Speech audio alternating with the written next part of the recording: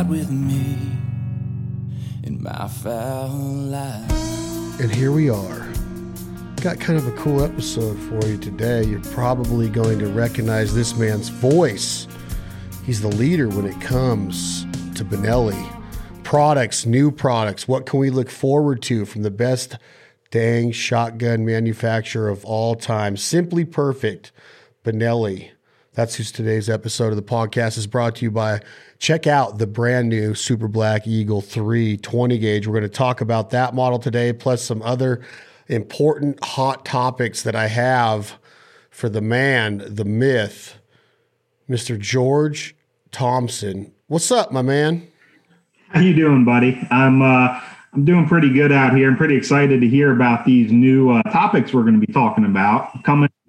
Don't really know what you want to have on the agenda for today, but I'm happy to, as always, to talk about anything Benelli related, waterfowl hunting, disputes about, most athletic sport out there, whatever you want to talk about. I'm here for you, buddy. Yeah, that one's pretty much a cakewalk if you've been watching the way professional athletics are going. I am not lying. I mean this. I tried to watch a professional soccer game about 10 days ago. There was literally 7 flops. Yeah. In the 2 minutes that I watched this game. And I was like, and then what really gets me is the expressions on their faces when they get up. Like they're surprised that the whole world doesn't know that they're full of shit, right? Right. And I just want to, I did make the argument that soccer was the most athletic sport once upon a time, but I don't want that to be confused as soccer is my favorite sport, because it's pretty far from it. But I do think those guys are substantially more athletic than your pastime is.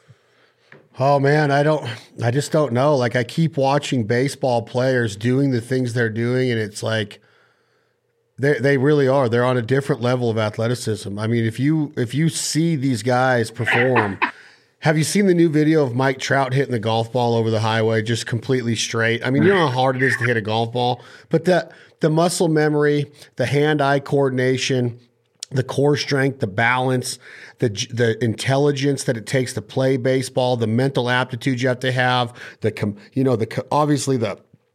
you have to have so much focus, and the mentality of the sport is on a different level. I mean, you're becoming an all-star failing 70% of the time. You can't do that in any other sport in the world.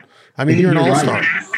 Okay, so right. that shows you how hard it is. And then just do me a favor after the show today and go watch Josh Hader from the Milwaukee Brewers pitch, their closer, and see if you think you could even come close to getting the bat off your shoulder. It's like your reaction time, you have no chance, George. Yeah, no, I can't. And you know what else I can't do is I can't, hit an eagle on a par 5, and I can't bowl a 300. And, these are all games of skill that require everything that you just talked about, except athleticism, which, Well, anyway. I don't know about that. Like, you got to be like, okay, look, bowling at 300. Here we go again. Here we go. But bowling at 300, I get it. If you practice long enough, I think you can get there, but that's really hard to do. But the chances and odds of you doing that are way higher than becoming a proficient baseball hitter. Scientifically proven. You're trying to hit a round object with a round object at 60 feet with no reaction time. You're talking milliseconds, dude.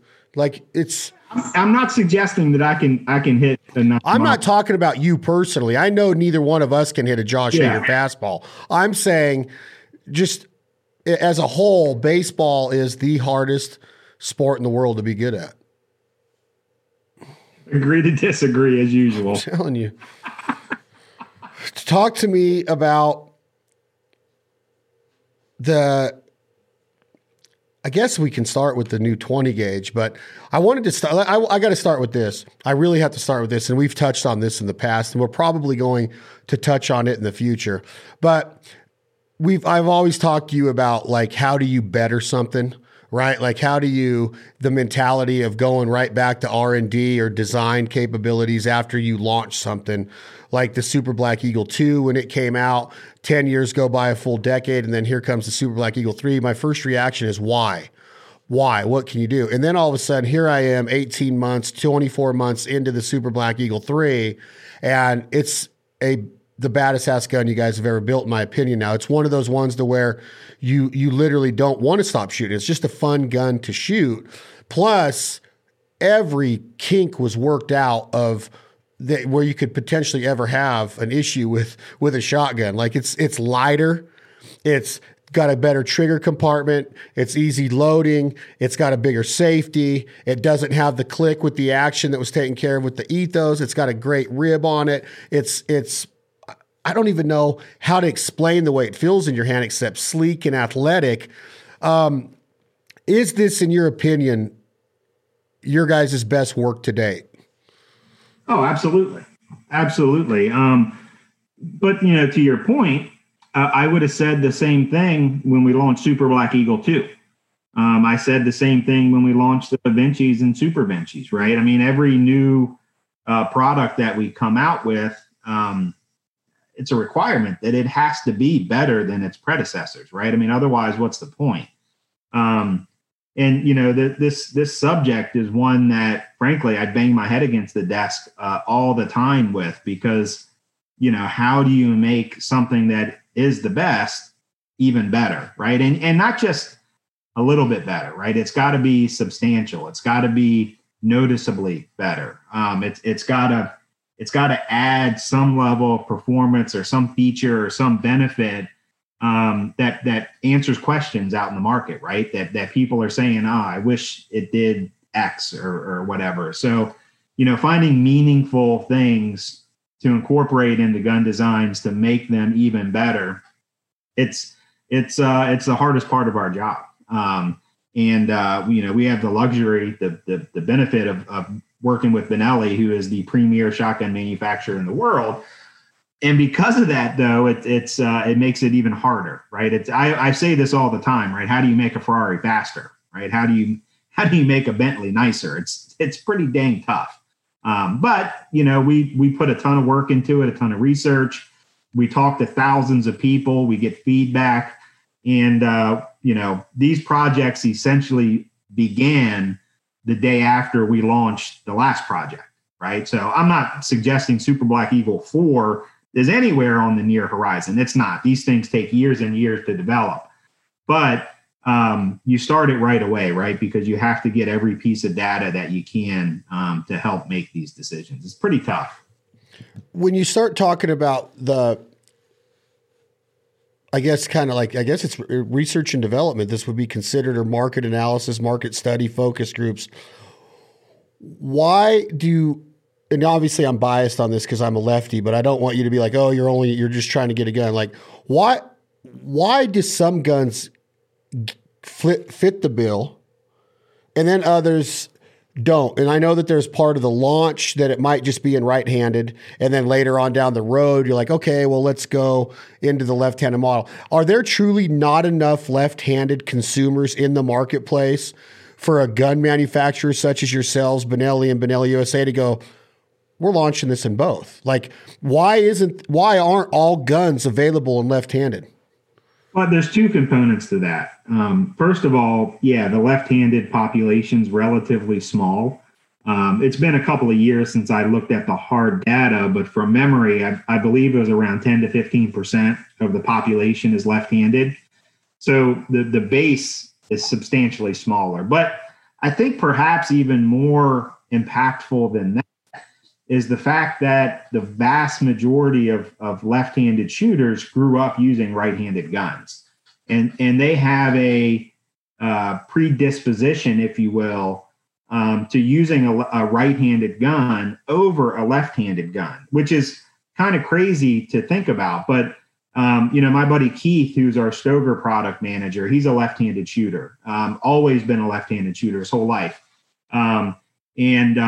But he grew up using right-handed guns. So when you give him a true left-handed gun now, he kind of fumbles with it, right? Because his muscle memory is such that, he's used to using his right hand to rack the bolt, right? Where, it's on the opposite side, the safety, he's always got to be like overthinking the use of the safety because it goes the opposite direction to what he grew up using. So I think you have two things there. Number one is that the number of left-handed people, it is a minority. It's a small minority of the population. But then you even take that small minority and you have to cut it again for the people that are going to use a right-handed gun, even if there is a left-handed option. And then when you do that, you see what's left is relatively small. But as you know, we make more left-handed guns than anybody else in the shotgun market, and we're going to continue to do so. But we have to, you have to keep it somewhat more narrow than the right-handed selections, right? I mean, at the end of the day, it'd be great if we could make every flavor for every person out there, but you really just can't do that. I mean, you have to bring some logic into it, and you have to look at the numbers behind everything. And at the end of the day, if something just doesn't cut the mustard and doesn't get the return on the investment that's required to develop one of these guns, then maybe you don't do it, right? We bend that rule pretty hard to make sure that we do have more left-handed guns than anyone else. But there are lines that that you can't change, right? That it just doesn't make sense to do one. We'll do a left-hand 20 gauge SB3 in time. I'd like to say it's going to be out in 22, but it's not. It's on the list, and it'll come, but give us a little bit of time. And to the audience out there and to you, I mean, I know you know this because we've talked about it before, but it's not as easy as it may seem to just make it left-handed, right? To put the ejection port on the other side of the gun, to switch the safety, and you have to develop basically a new gun. Just how the way that Benelli operates is every gun that they build starts as a blank piece of paper.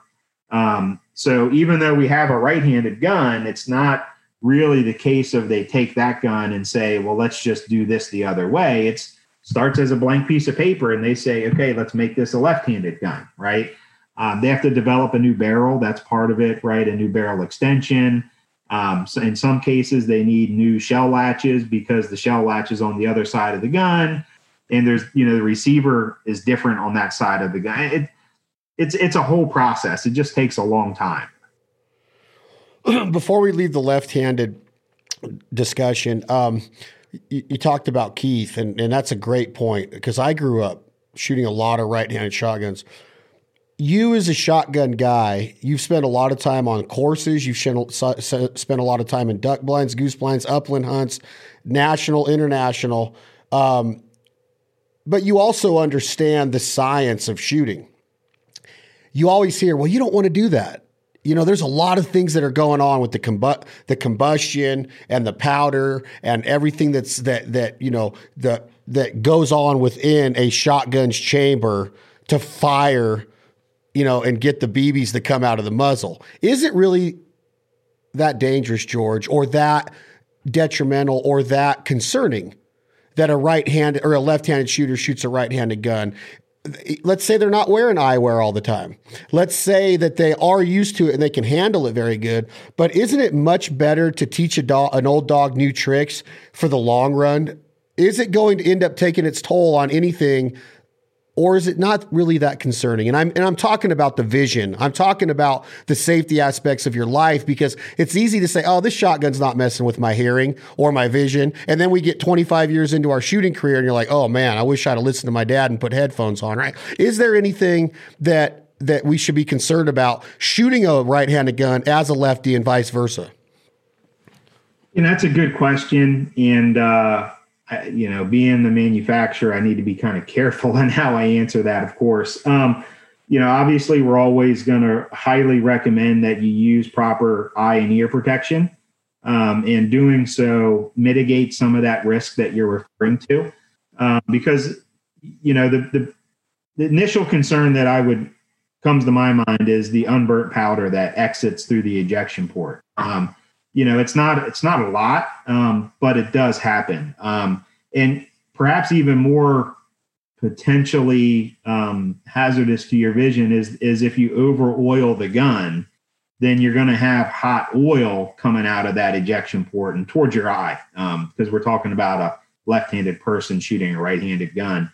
So, wearing eye protection obviously mitigates that. It's not good. You're going to get it potentially on your face or on your, clothing or what have you, but it's not going to necessarily hurt you as long as you got good eye protection on. As far as like a catastrophic failure, if the gun is gonna, let's say you have a stuck wad and you shoot a couple more shells into it or something like that, typically that's going to happen far enough down the gun to where it doesn't really matter what shoulder it's on. That'll be past the chamber. It'll be in the barrel somewhere that you have a catastrophic failure. And in that case, it doesn't really matter whether you're shooting it from the right or left side. So, I would say, everybody should wear eye and ear protection every time you shoot any firearm. But I would say left-handed shooters using right-handed guns are really kind of foolish to not have at least eye protection on.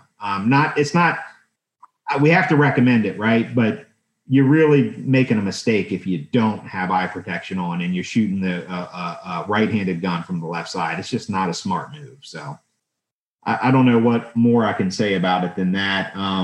No, it makes sense because my vision is everything, and you can't slow down the hands of time. And I've learned this. I'm in my mid-40s now, and as much as you want to say that you stay on top of your game, there's a reason why we stopped doing things at this age that we were able to do a lot easier, whether it's wakeboarding or water skiing or cliff jumping, or baseball players retire, football players are retired, and they're in the Hall of Fame by the time they're 40.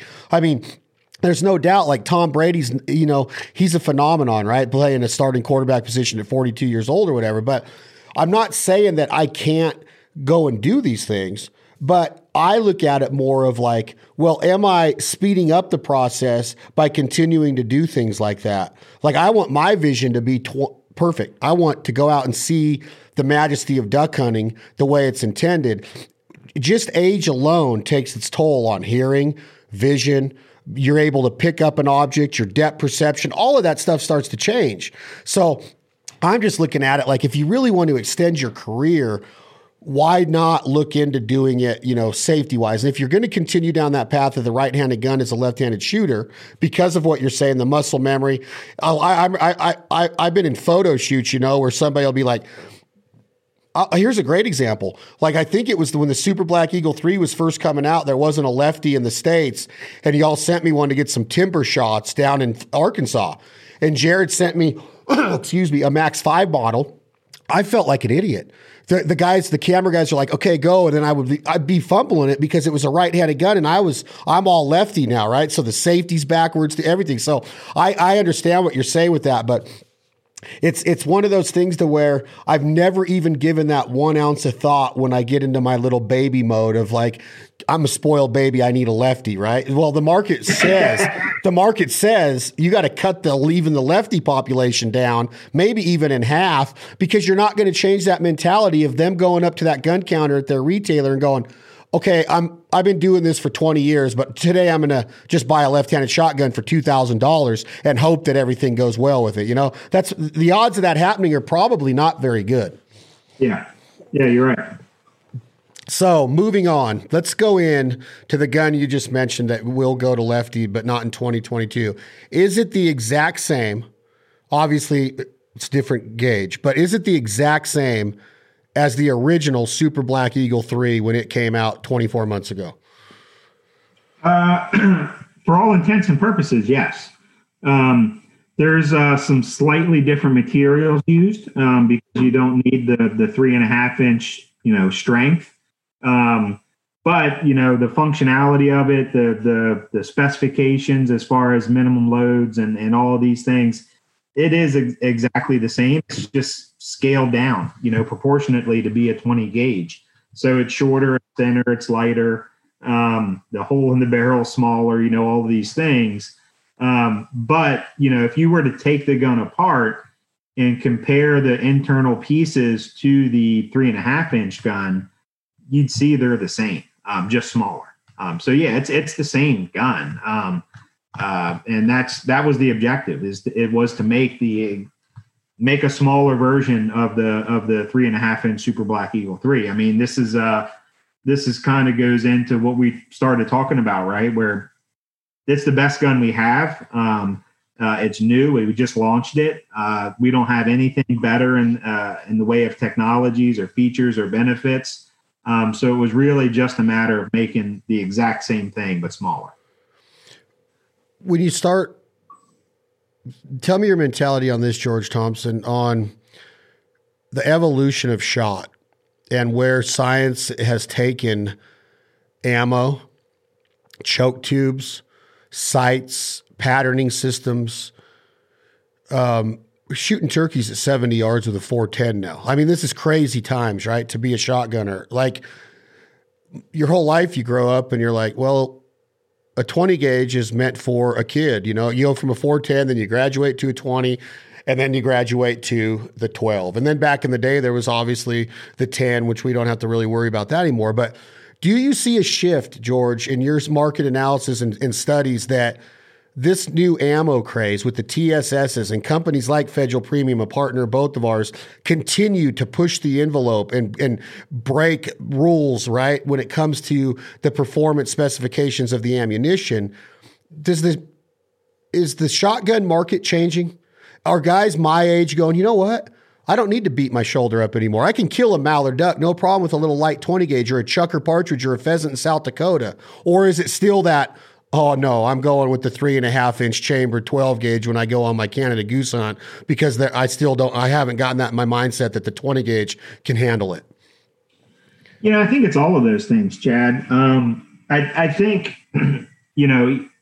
even before the ammo and the choke tube improvements, I think there was a feeling that people, didn't want to shoot the heavy shells if they didn't have to. And with that, there's kind of two aspects to that. There's one of which is, I don't want to shoot the heavy shells if I don't have to. But the other of which is people are maturing as hunters, right? They're getting more capable. They're knowing their limitations, perhaps. And they want to, it's kind of the next level of experience, if you will, or I don't want to say it like this, but like the next level of bragging, right? Is I can do these things with a 20 gauge or even a 28 gauge or a 410 in some cases. So, I think as people mature as hunters, it kind of changes, right? And you can probably speak to this even better than I can, is that, when you're young, I want to go and get my limit every day, right? I want to pile them up. And then you kind of do that for a certain period of time. And then it kind of changes into the experiences, right? You want to have the great experiences. And then maybe it changes into, I don't want to just get a pile. I want to do it in a particular way, right? I want to shoot a, mallard and timber with a 410, right? Or whatever the experience is that you're going for. I think people just mature, right? And our segment, our hardcore waterfowlers, let's be honest, they're not getting any younger, right? I mean, we're not there. There's always influxes of new hunters, but the median age is still pretty high, and those notions of just going out and getting a pile every day are starting to get fewer and far between, and people are more about the experience and they're more about trying new things. And so I think you always had that kind of mentality brewing, and the ammunition and the choke tube development, suddenly that's a reality, right? You can actually do these things that maybe you've been talking about. I mean, I don't know about you, but I remember when I was a kid, talking smack in the blind of, I could have shot that goose with a 410, right? But you really couldn't because there wasn't ammo available or the right gun or whatever it may have been. It was just smack talk, right? Well, today, that's a possibility, right? You can actually do that. You can go get some TSS and you can kill a goose at, 25 yards or whatever it may be. And same with 20 or 28 gauge or whatever the smaller caliber of your preference is. So I think there's always been this mentality the technology has made it, something that can actually be achieved now. It is pretty magical, right? I mean, I remember when I was a kid, there wasn't a lot of debate about chokes or ammo. It was, the gun came with an improved cylinder, modified in full. I'm going to stick the modified in there. And which brand of steel shot am I going to buy? Right. I mean, that was kind of the end of the decision point.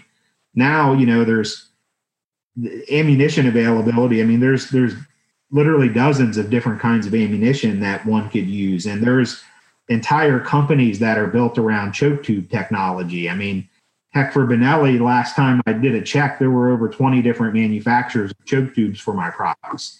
I mean, they all have different technologies or different claims, and they're all good products in their own right. Obviously, I use only Benelli chokes, or primarily Benelli chokes, I should say. But yeah, I mean, there's an abundance of options, and it's kind of, it allows people to kind of customize it to what they believe in or what they've had good experiences with, and it allows them to do things that just weren't possible, 30 years ago. Yeah, it's a tricky thing because you still have to keep the animal first and foremost, right? The respect for the resource and the compassion for that animal of what it's getting ready to go through once that trigger's pulled. Because us, I mean, we might feel it on our shoulder a little bit, but they're getting ready to go through hell in a lot of ways. And I think of it like I want it to end as fast as possible. And as I keep getting more and more into it, I can see that if you do things, the way I think you should in duck hunting, I'm using duck hunting as an example, and hone your skill set to the point to where you can get them close. I don't want to be shooting at a duck at 40 yards with a 20 gauge. Science is telling me that you can and that it's going to kill them, but I'm not there. I still want to get them at 15, 20 yards if I'm going to choose to do that. So I kind of like that idea of, you can use a lighter gun. It's comfortable. It doesn't feel like much. It's easier to carry on your sling. It's easier to grab off your tree hook or whatever. But there's still something about that mentality of, are you really going to kill them dead the way you would with the 12 gauge? I don't know. That's an iffy question. The science is there, right? It's proven that it's happening. No, there is a very real kind of ethical question around some of this stuff, and we talk about it all the time. And that's a really valid point, right? Because what would be detrimental to the sport is people using these guns at their maximum limits, right? Or just trying to do it for the sake of doing it, right? I mean, I really hope that the folks that are using this stuff are at the higher end of the maturity curve as hunters, and will know, will make the right decisions, right? You can kill them with a 20 gauge, but put yourself in a situation where the birds will be close, right? Don't go out there and try and sky bust with a 20 gauge. That's not for that. I mean, frankly, you shouldn't be doing that regardless, but put yourself in a situation where that type of gun or load is appropriate, because I would hope nobody listening wants to go out and cripple a bunch of birds, right? That's not the objective. The objective is to put them down quick, and be ethical about it. I would hate to hear of folks, taking a 20 gauge Benelli and trying to shoot, ducks at 60 yards with steel shot or something like that, right? I mean, that would just break my heart. That's not what it's about. It's not about trying to be that guy. It's about enhancing your experience and knowing your capability as a shooter and the gun's capability, and making sure the birds are right before you pull the trigger on them. I mean, it is a concern, right? Just because you can do something doesn't mean you should do something. I like that. I like that conversation, because I think that's one to where I start thinking now, like, well, how many Benelli owners, how many Benelli shooters really are connoisseurs of Benelli? Like, do you go and buy the 828 and the Ethos and the Super Black Eagle 3, even if you're just a duck hunter, you get this part, your mind starts to go, man, I like everything they build. I want to have the Benelli arsenal in my safe, right? Like I want everything they build. So now you start thinking, well, I'm going to buy the little brother of the Super Black Eagle 3. So now you have that 20 gauge sitting there. The old mentality of that gun was what we just talked about and touched on, George, was, okay, when Chad Jr. or Sally's ready to get into the field, that's going to be a perfect gun. Well, now you have guys that are grabbing that gun based on just how badass the gun is. Before you even start putting the science of shot to it, that gun is legit, right? You guys have built another Ferrari in the 20 gauge mode. Okay, you're pushing that envelope. So now you start to think, what about that customer base? Are they buying them just to have them in the safe? Or do they buy them to actually use them? I know that there are collectors, don't get me wrong, but what are they using that 20 gauge for? The better and the more precise and the more proficient they get with that gun, they're going to try to push their envelope just like Benelli does in their design efforts, right? So you start to think like, man, there are going to be people that are going to transfer away from a 12 gauge when it comes to things like a turkey hunt. Or because now you see these kids that are 10 years old smoking turkeys at 40 yards with your 20 gauge. So it's natural shift of when you get to be in let's say my part of my hunting career, it's nice to pick up a light gun once in a while and to be able to feel it. And don't get me, I'm not going to sit here and sugarcoat it. You know how anal I am about the distance of the shots that I call. I don't call shots at anything close to 30 yards, let alone 40 or 50. So I'm confident that we're going to kill them with a 20 gauge with everything that's being put into the research today. But it's funny when you start mixing in the mentality of the purchaser, the buyer, and then the hunter, and like what that 20 gauge is going to be used for. Because when they go to buy it, they don't have a whole lot of experience, I don't think, because this whole fascination with the science of shot is only in the last, little bit of in our hunting history, right? So they don't have a whole lot of history or results, right, George? So they're buying that gun going, man, I think I'm going to be able to do a lot more with this 20 gauge than my dad got to do with his 20 gauge back in the day, if that makes sense to you. Yeah, it does. And again, I think it's about picking the right tool for the job, right? 20 gauge will work. But if you're on the X and the birds will do it, take the 20, call the shot when they're close. If you're going to be shooting, trading birds, or passing birds, take the 3.5 inch. Don't just make the right decision. Certainly the 20 gauge can and will do it.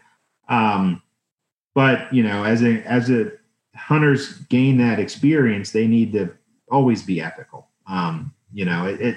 It is a concern, right? It's on everyone's responsibility to, take the gun, buy the ammo you're going to shoot, and do some pattern testing with it, right? Go to the range and understand the limitations of the gun. Understand, what that pattern does at 10, 20, 30, 40 yards, right? Understand the velocities of that pattern, and how effective it is at dropping birds, right? And then pick your shots at the end of the day. Again, this goes back to that kind of maturity curve of hunters, right? For me at this point, it's okay to not pull the trigger. I'm happy to be there. I'm happy to see the birds work. I'm happy to, just watch the sunrise. If the birds do it right and I get to pull the trigger, that's a great thing. But I'm happy just being there with my buddies, enjoying the moment. It doesn't have to be about, trying to take shots that aren't needed. But everybody's different. Everybody has to make their own decisions. I would just, ask folks to know the situation, and choose the gun that's appropriate for that situation to ensure that you're ethically, killing birds. Do you really feel that, George? I say the same thing. I don't need to pull the trigger. I want to see my daughter do it. And, the old analogy of hunt with them and not for them. I'm not that guy that's going to go out and be like, oh my God, I got to shoot that turkey for you. That's a weird mentality to ever think that even happened in the history of the game, right? That a dad or mom would actually grab the gun And if it wasn't going to be perfect and the kid wasn't going to be able to get it, it's never about that. Right. So, but do you really feel like that in your psyche, George? Or do you get out there and you see those birds working and you just go straight Beavis and Butthead mode and you're like, oh, give me more? Like do you really feel that mature already, George, in your late 30s, early 40s, or I don't even know how old you are. You might be 31 the way you look right now. But do you really feel like that, George, if you had to put your hand on a Bible and swear under oath in the courtroom of the United States of America? Look, none of us are going to say that we prefer not shooting birds, right? I mean, shooting birds is better than not shooting birds. But, yeah, for me, it's okay if it doesn't work out for you. I mean, they're birds. They're wild animals. Sometimes they do it. Sometimes they don't. And when they don't, the drop in the bird piece is just one piece of the experience. I mean, I'm perfectly fine going out there with some buddies, talking smack all morning, watching the sunrise, having some coffee, getting breakfast on the way home, whatever it may be. That's the experience that I want. The birds are just a benefit or a bonus to that. And if it works out, great. If it doesn't, that's okay too. Still great. Yeah. I mean, that's just me. I mean, again, everybody's different. But I think as hunters mature, that's kind of the mindset that they ultimately get to. It's about the experience, not the pile of birds. I think everybody gets there at some point. It's exciting, right? You get birds working. If the hairs don't stand up on your neck and you don't get excited, maybe you're doing the wrong thing, right? Maybe you ought to think about fishing or something else. I don't know. So of course that's exciting. I want to pull the trigger. I want the birds to do it right. But if it doesn't happen, that's okay. I like to think that it's always going to give you that feeling of, man, I can't wait to see it again. But it does get to me too. Yeah, I've gotten to that point, I should say also, that I don't need to know that I killed ducks.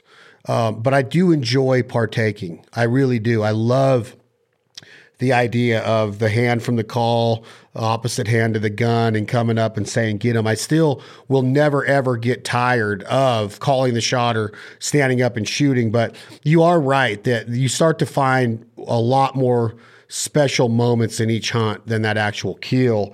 But that still does not change the fact that you have a 20 gauge there instead of a 12 gauge, and you're relying on that to do the things that your 12 gauge consistently did for so many years. I don't know if I've really gotten my point across of the transition in the mindset of a consumer and a hunter. Like, does that transition actually occur? Why are they buying that 20 gauge? Why are they? Is it to sit in the safe just in case? Is it for the nephew if he comes to town on a hunt? Or are they really thinking in their mind, I'm going to keep my 12 gauge at home more? I don't know. Do you have any insight on that? Well, I think you said something there a minute ago that I think you're using to make your point, but that I think is relevant to this question. If folks expect this 20 gauge to do everything their 12 gauge did, that's flawed logic, right? That it's not. It is a 20 gauge. It will do everything that a 20 gauge is capable of. If you want it to do everything your 12 gauge does, you need to kind of take a step back and rethink that, right? Because it's like saying you want your 4-cylinder to do everything an 8-cylinder can do. They're different, right? They have different uses, different applications, different capabilities. So again, you have to understand capabilities of the firearm and what it is you're trying to accomplish. If your goal is to accomplish the same as a 12 gauge, that's an invalid question, right? But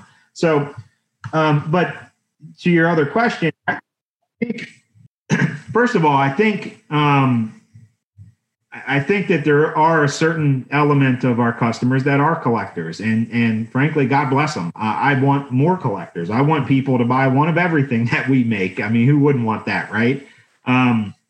So I think that is one element, right? Or just like folks will buy every size of a Glock pistol, right? Or they'll buy ARs in different calibers, right? I mean, there's a collection aspect to it, and and that's our right as Americans to buy and collect and own these firearms. And I love our Benelli collectors that want one of every model, I should say. But I think the other part of it is the fact that, you want to have the 20 gauge available if you're going to take someone inexperienced or younger or smaller frame out hunting, to try and give them that experience, to give them a taste of it, to see if you can plant a seed and make it grow there. The 20 gauge is a great tool to do that. Again, knowing its limitations, of course. That was one of when I bought my first 20 gauge, in the back of my mind, I was thinking, well, first of all, I really like 20 gauges, so I'm going to want to shoot that. But in the back of my mind, I'm thinking that'll be a great gun to give my daughters one day. When I'm going to take, at the time they were, toddlers, they weren't ready to go hunting yet. But that was part of my thought process, right? Was to have a gun that is smaller and that a female or a child or, smaller person could use. So I think that's kind of, you have collector, you have, novice, youth, smaller frame person, hunter, could be a decision. But I think that the last one is kind of the bigger one and what's driving a lot of the activity now. It's the experienced hunter looking for the next challenge or the next experience. And they've, you, for example, you've done everything that somebody could do with a 12 gauge 3.5 inch gun, right? You've done it all, everything. Ducks, geese, long range, short range, different chokes, different ammo. You've done it all. So, you want to continue to grow as a hunter, as a person. So, the 20 gauge is kind of another step for you to take, right? To refine your skills, to grow your experience, to add more challenge to the hunt, right?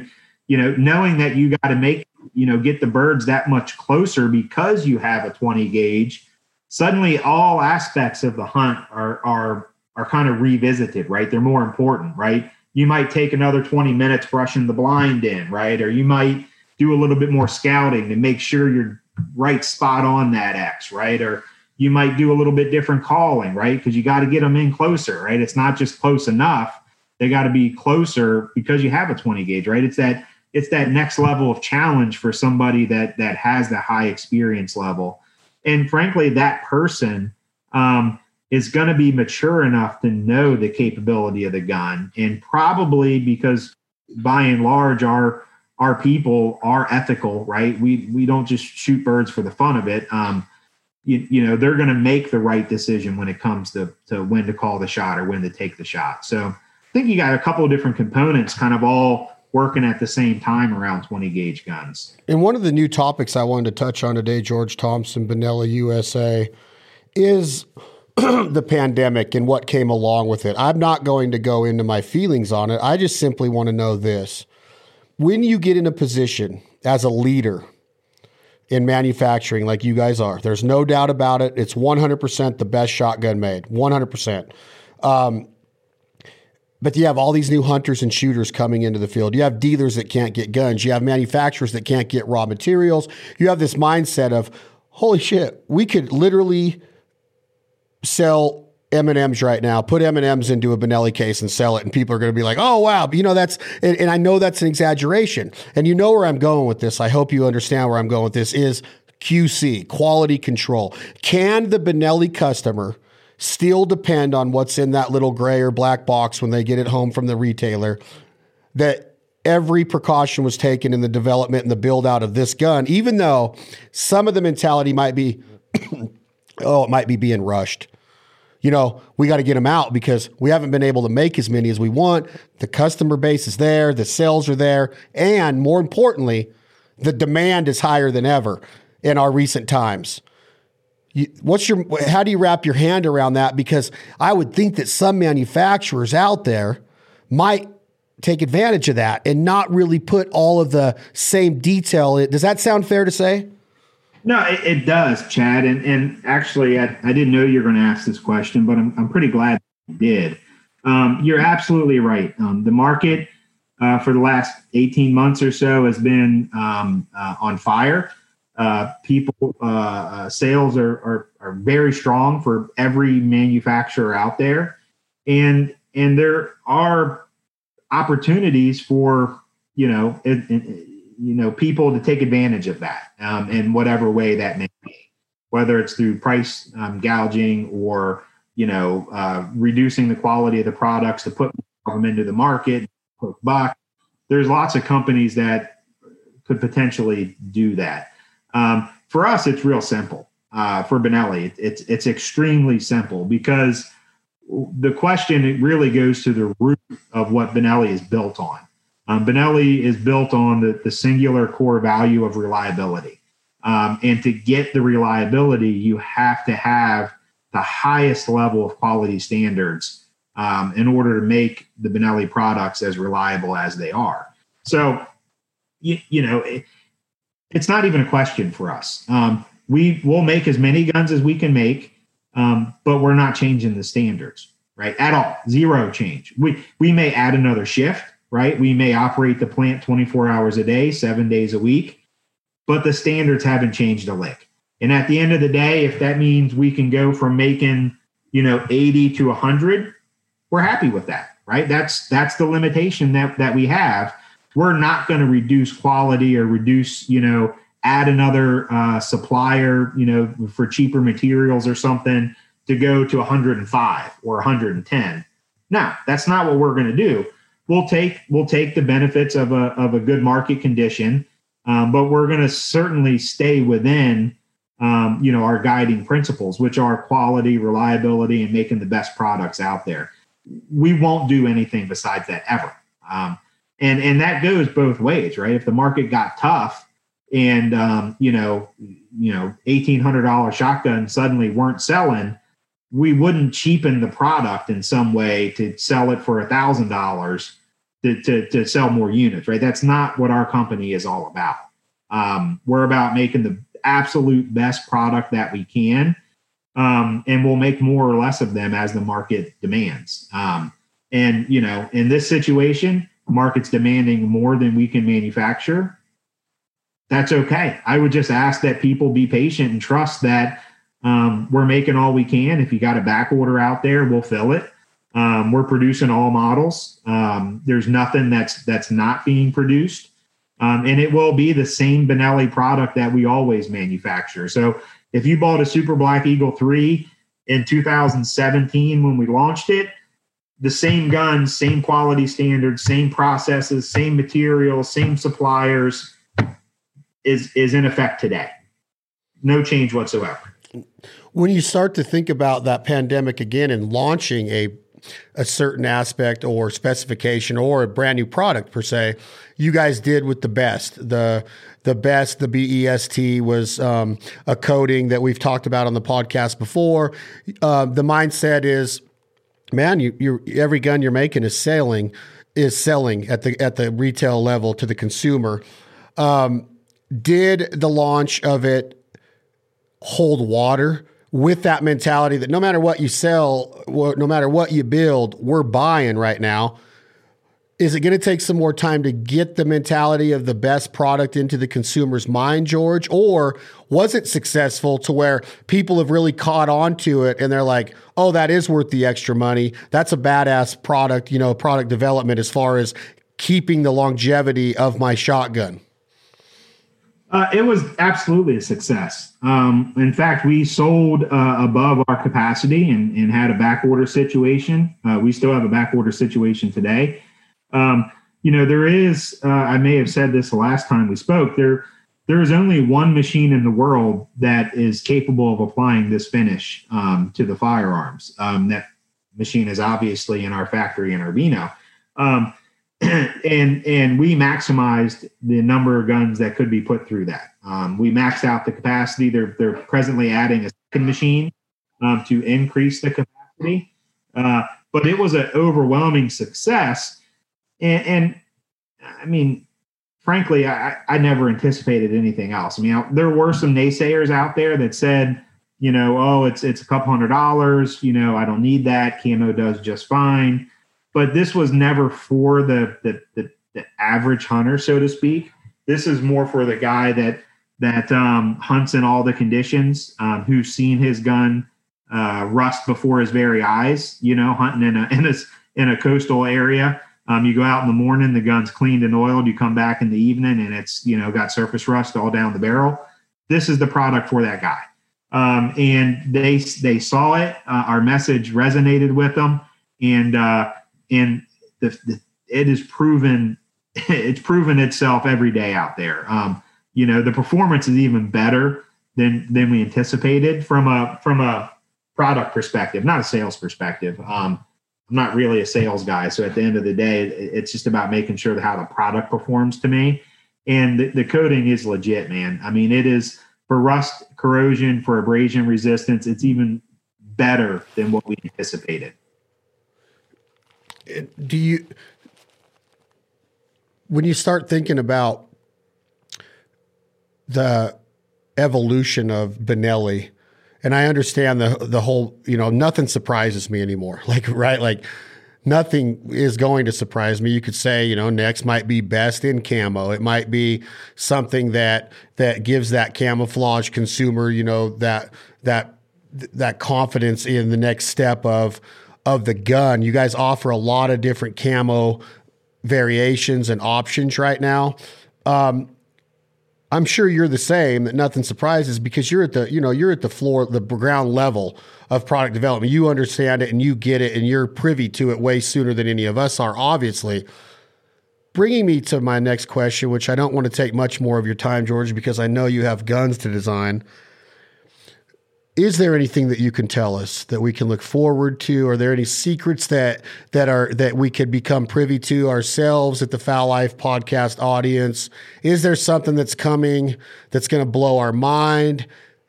Specifically for the duck hunter, is there anything that's on the docket right now after the launch of the Super Black Eagle 3 20 gauge, which is a badass gun? Can you tell us anything, George Thompson? Well, I can't say anything specific. I can say that, the waterfowl market is our core business. And we will always make sure that it is front and center of every product conversation that we have. And we will continue to launch new products and refresh older products within that waterfowl portfolio. So with that, we do have some pretty exciting stuff coming in 22 for our waterfowl customer around Super Black Eagle 3. If folks are hearing this and they're thinking to themselves, well, I'm going to wait and see, don't wait and see, because what we're going to have is not going to really change what you may be looking at today. I realize that's cryptic, but I think in a few months, folks will understand what that means in retrospect. But we will be doing some cool stuff with Super Black Eagle 3 in 2022. We will be continuing to utilize Best Finish across the Benelli portfolio, and in particular on waterfowl guns, because that's the application it's most suited for. And we're working on some new twists to the Best Finish that I think will be very well received. So I got to be cryptic. I can't give you anything specific, but I can say for certain that we've got some stuff that your audience is going to think is very exciting that we're going to roll out in 22. Okay, I'm going to end it with the most challenging question in George Thompson's shotgunning career. Is there a chance for smaller gauge than 20 being built out for the waterfowl customer? I understand what you guys did with the Ethos this year. Please touch on that a little bit. But with this discussion wrapped around small gauges, there's even duck clubs out there now that don't allow 12 gauges. Some of them don't even allow 20. So where is that going? And is there a potential, and I know the answer to this is you'll have to find out, but will there ever be a 410 offered in the Benelli family for the younger shooter, the guy that wants something, the girl that wants something smaller than a 20 or a 28 gauge? Where's the mindset in Benelli right now, George, with the smaller gauges going into waterfowl applications, the best treatment, left-handed models, hint, hint, things of that nature? Yeah. That's a great question, Chad. So it is a very real trend. People using 20s, 28s, 410s for things that were kind of unheard of many years ago. We're watching it. We're very aware of it. Clearly, we're gearing our products to cater to that, with the new 20 gauge Super Black Eagle 3 being one of them. You mentioned the ethos. This year, we rolled out some refreshes, if you will, to our sporting and crossover portfolios. That would be the Super Sport, which is our sporting gun. We rolled out an ethos configuration of that, and we did that in 12, 20, and 28 gauge. We also rolled out our Cordoba, which is kind of a crossover sporting hunting gun. And we did that in 12, 20, and 28 gauge. That gun happens to have best treatment on it as well. So we see that trend. We're paying attention to it. We're designing products for it. The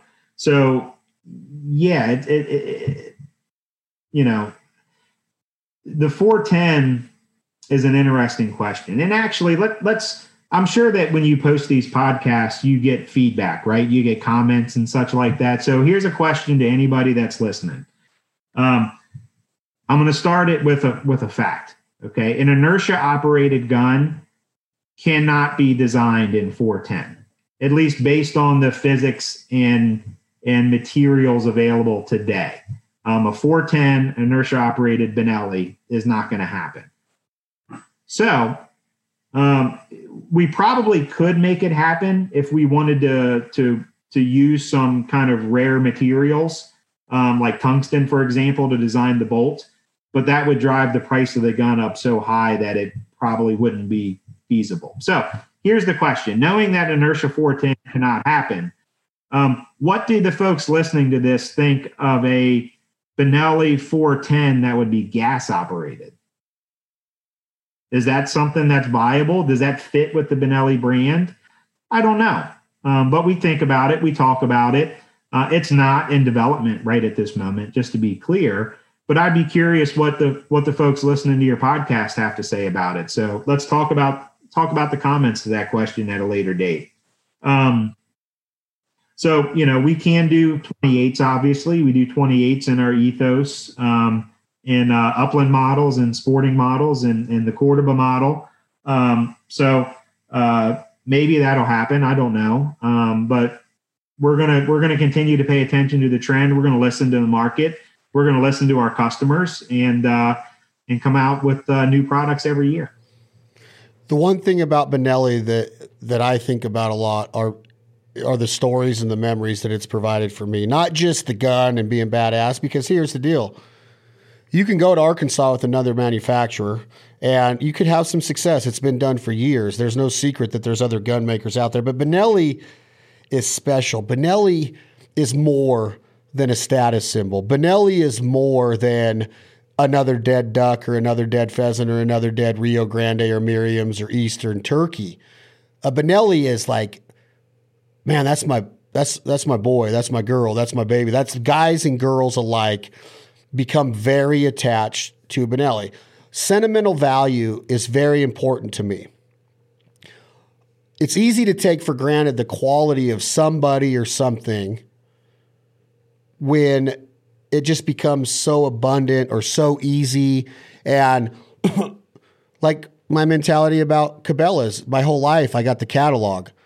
And then you're driving through Nebraska and you saw that big elk, over there in Kearney or now I'm trying to think of the name of the little town. Where? Sidney, Nebraska.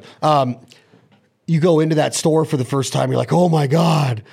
Remember those days? And then all of a sudden they're on every street corner in the world. Then Bass Pro buys them. And then you're like, it's just Cabela's. Well, with Benelli, I don't want to lose that feeling. And I think a big part of that has to do with the people and the story. And that's what Benelli does. I think Benelli writes stories more so than kills ducks. And you and I together have written some awesome stories, whether it was a Vegas night at SHOT Show, the places we've hunted, Oklahoma, North Dakota, South Dakota, Arkansas, California, Iowa. Where am I missing? I'm missing one. Can't remember where else. But anyway, it continues, George. As we mature, as we get into those years of our life to where maybe the Tony Vandemore, which I get to hunt with Tony this year. I just podcasted with him again last week. Tony's way past piles make smiles, in my opinion, even though he still makes piles. Dude, the videos he's been doing of his little girls turkey calling and the reactions and the looks on their faces, you know that even Tony Vandemore is moving into a different level of the game in his mind, right? Where do we go next, George, is my final question to you. What makes George Thompson go, let's write that chapter of the book? You've been to Africa and killed ducks. You've been to all over the world. You've been way more places than I have. You know what? We didn't even mention our trip to Argentina together. We've even been to Argentina. What can you do? Where does it go next? Because it doesn't end, and I don't want to top. You're not going to top any of the ones that I've already named. But you know what I mean? It's like, how special is the next spot going to be? And where I want to end my statement before I let you talk and in this is that COVID really taught me that you do miss people. You miss that interaction that Benelli was bringing to me, right? I didn't get to see George. I didn't get to go to Akakik and go to the office. We were going to Italy last year to visit the factory. We didn't get to do that. You start to take things for granted in life, George. I hope this question makes sense, but what can we do? You guys are already on to the next product development. Where's the next development in our mind to keep our juices going, to keep our blood flowing? What do? You know what I'm saying? Is like, are you thinking about that at all? Yeah. The last 18 months, 2 years, travel's been sparse, to say the least. But, I don't know if this will answer the question or not, but for me, and I'm sure some of the folks listening are probably going to say, well, it's easy for me to say, but for me, it's not about where you go. It's about what you do and who you're with. And so when you talk about the next experience, for me, there's no place that I have this strong desire that I have to go to. There are people that I want to see, right? There's experiences that I want to have, but they don't really have to happen anywhere. Or let me phrase that another way. They can happen anywhere. They don't have to be anywhere specific. So I just want to get back out in a duck blind with some of my buddies and you and other industry folks that I know and just kind of get those relationships back on track, right? I mean, it's been so weird having to do everything over the phone, video for so long. I just want to get back with the people, man. And whether we're shooting, mallards in the Southeast or whether we're, shooting rosy bills down in Argentina or Canada's up in Saskatchewan, I really don't care. And I don't want that to sound like, I don't know, piffy or something, but I just want to get back with the people and have the experiences. It doesn't matter where to me or what. So I don't know if that answers your question or not, but that's what's most important to me, is getting back with the folks that I miss and the relationships and the good people that I've had the pleasure, the opportunity to meet over the years. It's been pretty tough being so isolated over the last 18 months. Yep, that's exactly where I was going with it. And I just think that there's common denominators in this life. Everything to me relates back to the mallard duck. Okay. Like I can say, you and I have a mutual friend in Zach Brown. Oh, we got to go to a Zach Brown concert and we went backstage at Wrigley Field in Chicago. George Thompson and I were at Wrigley Field in Chicago for Zach Brown. And then after we went and watched on his bus, we went and watched the Conor McGregor Floyd Mayweather fight. Like, you don't just make that kind of shit up. That's because of a mallard duck. That mallard duck brought me together with George Thompson, brought me together with Zach Brown, brought us all together in Chicago for a day at Wrigley. And think about that mentality. It's because of a mallard duck. I would have never met you if I didn't go, oh my God, that mallard duck just absolutely controls me now. He just brought me under his wing. You know, it's like everything relates back to the mallard duck in my life. And the friendships that you start to miss them, man. You start to miss them. And I'm going to end this podcast by saying this. I miss the mallard duck.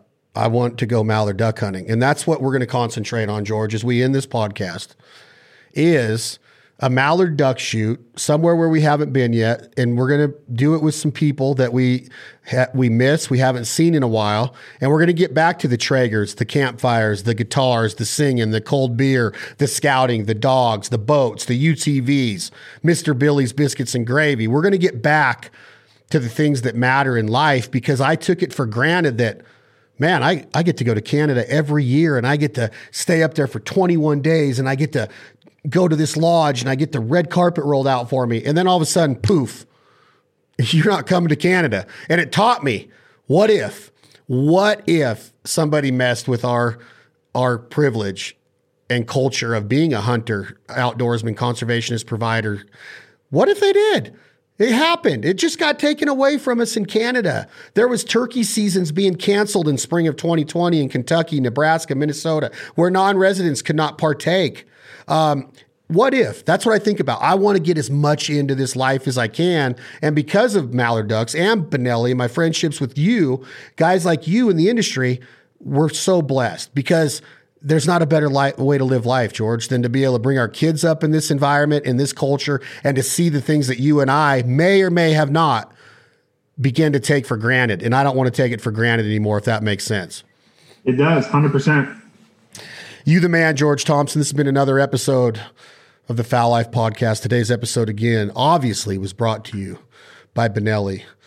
Benelli USA, simply perfect. Check out the new Super Black Eagle 320 gauge. I can't wait for it to be in left-handed. Lots of cool stuff on the horizon for Benelli. You can check all of their stuff out online. You can see them on Instagram and Facebook. You can see them all over the Fowl Lives Facebook. And don't forget, brand new episode, season 13, George. Can you believe it? Season 13 of Benelli's The Fowl Life begins July 2nd, exclusively on the Outdoor Channel. We got some wild stories for you, and it will show you the power of hunting. And I'm not just talking about pulling the trigger on my inertia-driven Benelli shotguns. I'm talking about people that have been giving 2 months to live and they're on their last hunt. I'm talking about brand new hunters coming into the space. I'm talking about botulism and ducks and conservation and science and what we need to be thinking of as hunters, because this is not guaranteed for the next generations, and we need to work our butts off to ensure that this is not an entitlement. This is a privilege to be a hunter. Companies like Benelli are working relentlessly to spread that word. Thank you all for listening to the Fowl Life Podcast. Thank you for the downloads, the subscriptions. Tom, Jake, hit that button. This song is called My Fowl Life by the band 2 AM Logic.